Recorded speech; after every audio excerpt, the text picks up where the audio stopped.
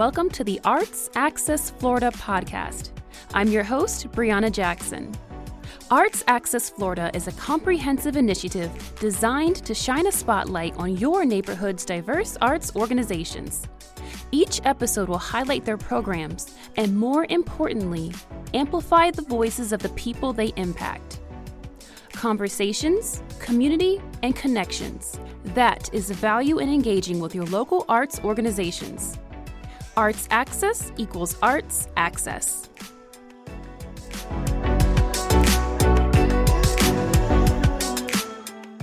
Support for Arts Access Florida comes from the Community Foundation of Tampa Bay, championing philanthropy, encouraging and connecting givers to bring lasting good, investing in education and economic mobility. Learn more at cftampabay.org.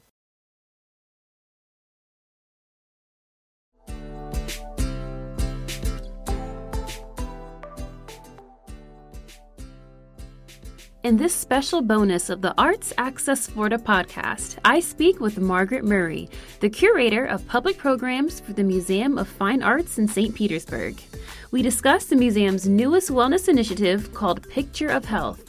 This works to improve the mental health of both community members and frontline workers. Hi, Margaret. Welcome to the Arts Access Florida podcast. Thank you so much for being here. How are you?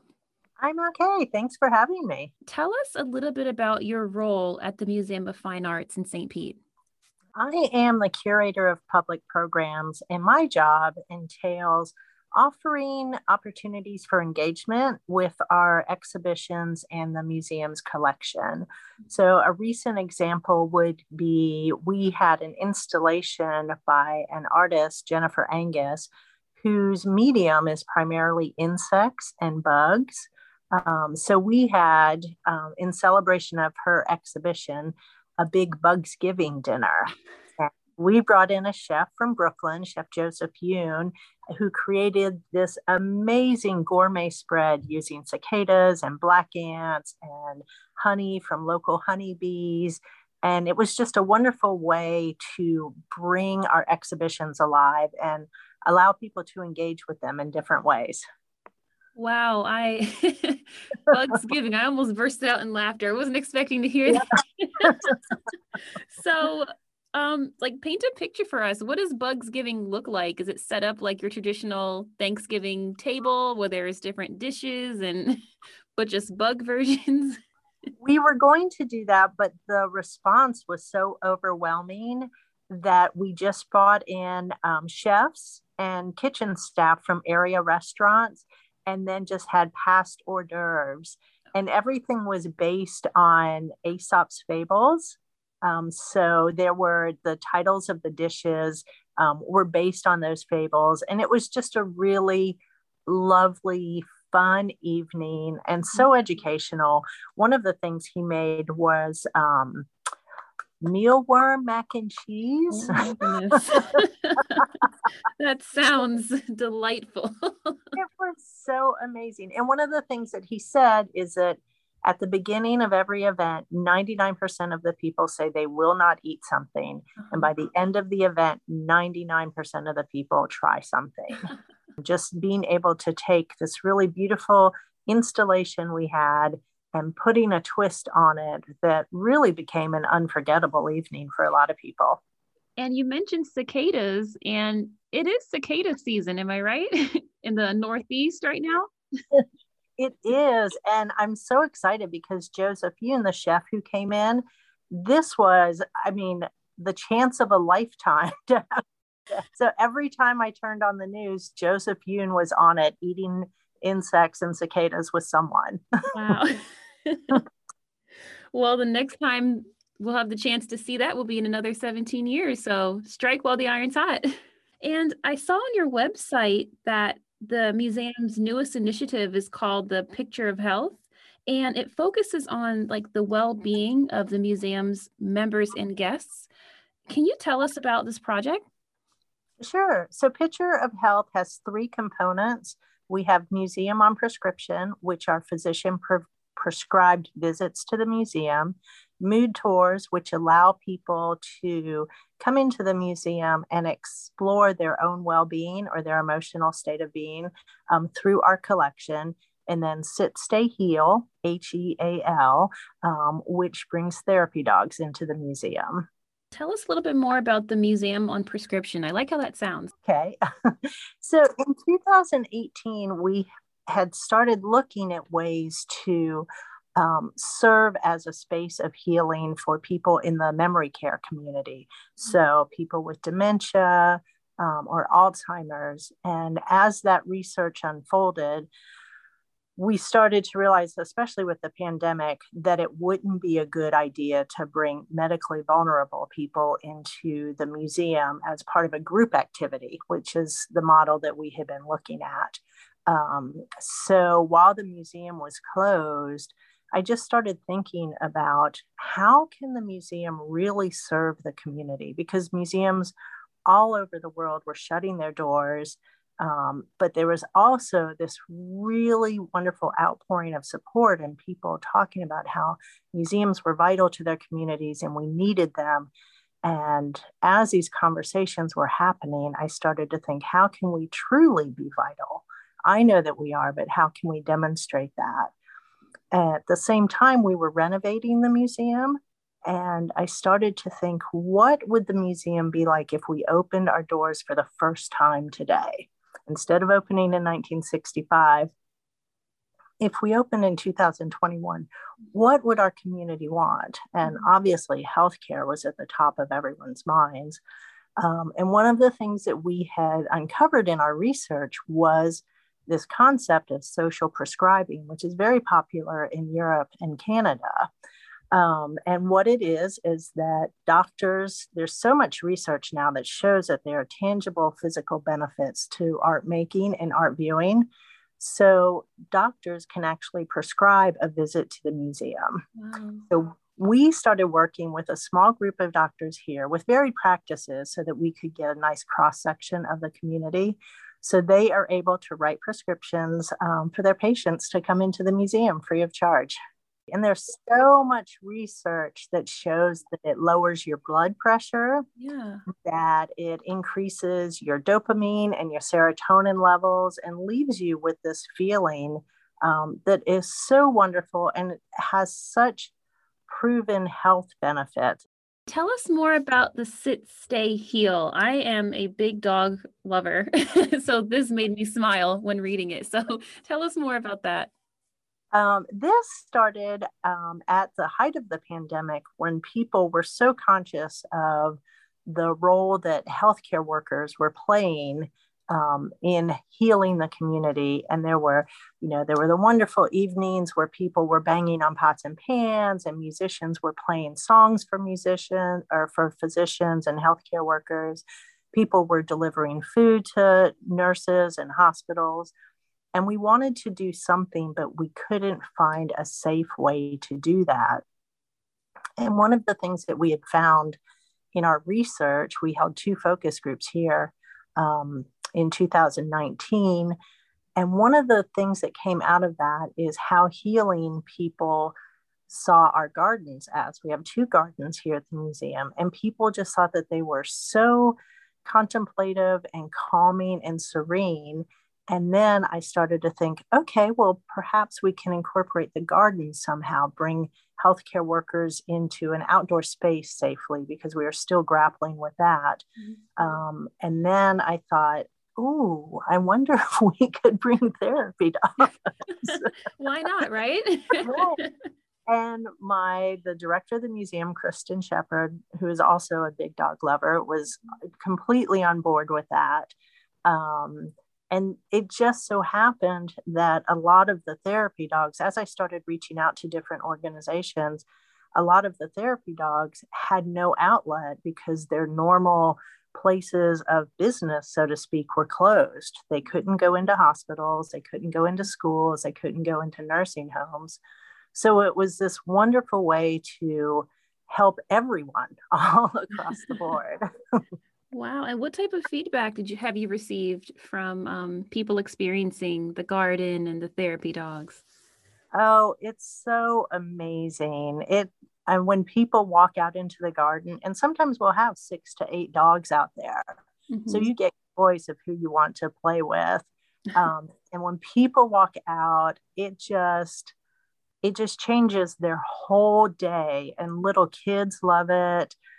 We had a group of over 100 school children from Mount Vernon Elementary come on a group tour the other day.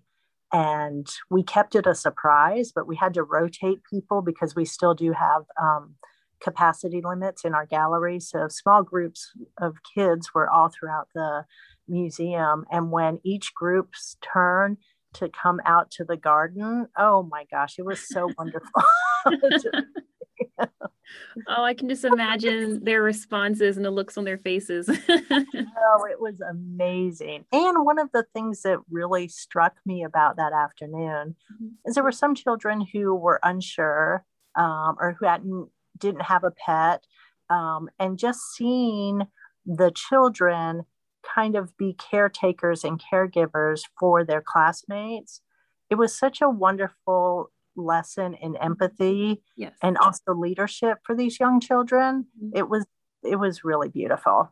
Are you hiring? I have a boxer bulldog at home who needs a job, and he's very sweet. Oh, okay. I have a boxer at home. They don't make the best dogs to bring into a museum, but So that's great. It sounds like you've received some amazing responses from this project. Do you have any community groups and organizations that you'd like to partner with in the future? Yes. So one of the third component of our Picture of Health initiative is our mood tours. And with that, what we did is we worked with art therapists and art and health professionals, and we walked through the entire museum collection, and we chose 6 universal emotions or areas of emotional exploration that almost everyone experiences, such as joy and celebration, grief and resilience, relationships, empowerment, self-reflection. So we took this group of 6 different emotional touch points, and we went through our collection and chose paintings or sculptures that lent themselves to exploring that emotion, and then created these mood tours. Can you tell us the process in selecting the art pieces for the mood tours? That was such a wonderful collaborative experience that involved so many people. We worked with an art therapist, Jasmine Parker, and then Mason Garing, who was a recent graduate of the Arts and Medicine program at University of Florida. So the 2 of them, the 3 of us, walked through the museum. And one of the most amazing things that happened during this, and it's something I've always felt, but it was really put into practice, is that museum collections are living, breathing things. When you walk into a museum, you think, oh, this art has been here for 50 years. This art has been here for 20 years. But museums are always bringing pieces back into storage to conserve them. Some pieces are very light sensitive, so they need to take a rest. We also loan pieces to other institutions and receive other pieces on loan from other museums. So it was nice to spend this time in our galleries, and we would choose something that we thought was a perfect fit. And then, someone would say, oh no, that's going to London. So we'd find something else. And it was really wonderful because we worked so closely with our curatorial team, who is used to looking at art in the museum from an art history perspective. And for our curatorial team to have to change their perspective on the art in our museum was really wonderful. Plus bringing in these 2 people who really did not have a long-standing affiliation with the museum. So it was just people looking at the art in a different way. It was really profound. Wow, and it sounds like a lot of thought and planning went into this mood tour. Our mood tours are designed so that you can do it individually. Families can come in together and do mood tours, or large groups can do them as well. One of our most exciting partnerships is we're working with Metro Wellness, and they are bringing in their LGBTQ youth group to come in, take the mood tours, and then have a group therapy session in our garden afterward, which I am so thrilled. I cannot wait to see that happen. And I'm looking at other organizations. We just launched it 2 days ago. But as I see people interact with the mood tours in the galleries, I'm getting a lot of different ideas and different organizations that I'd like to reach out to. So some senior groups I think would be wonderful. I think that we can bring in some folks with Alzheimer's or dementia because it evokes so many vivid emotions, which is very helpful. There are a lot of organizations that I'm eager to reach out to. What do you hope that your visitors will take from the mood tour after going through each emotion? Well, one of the things that has struck me throughout the creation of this program is how oftentimes people are reluctant to give their opinion about art when they're in a museum. They think that they don't have the education or the vocabulary, or that they don't understand it, or they might be asking a silly question. And it's also that happens with our emotions as well. We don't always want to say how we're feeling or have the right words to express how we're feeling, or we feel silly doing that. So both of these together are a way for people to create their own language and build their own narrative. And whether they share that with someone else or whether they just sit and think about it and reflect peacefully with themselves, I think that it's going to be such a wonderful experience. And one thing that we did, because we wanted to make sure that people had an opportunity and a mechanism to really understand and think about their art experience, we created something that we call Tell Us How You Really Feel. And it is a well-being questionnaire that was created by the University College of London, who's doing a lot of research in wellness in museums. So we incorporated some aspects of their research into this questionnaire that people can fill out. They can return to us, or they can take it home and, touch base with it every once in a while if they'd like. It just sounds like the experience as a whole at the Museum of Fine Arts is this beautiful collaboration of healing and mental health through art. That's what I take from it. And it just sounds like such a wonderful experience for your visitors. Oh, thank you. Yep, you described it perfectly. Thank you. Margaret, thank you so much for joining us today. And it's so nice to see that the Museum of Fine Arts is doing some amazing work in our community by focusing on the well-being of others. And we thank you, and we hope to see more great things from you all in the future. I'm Brianna Jackson, and you have been listening to the Arts Access Florida podcast. This show is a product of WUSF Public Media with the help of our founding sponsor, the Community Foundation of Tampa Bay. Our show is produced by Aaliyah Moffitt, Chandler Balcom, and Leslie Laney. A special thanks to our editor, Scott Wackler, and our entire engineering team. You can find out more information, performances, and other content that our local arts groups are creating by following us on Facebook or Instagram and visiting our website, artsaccessflorida.org. That's artsaccessfl.org. Copyright 2021, WUSF Public Media.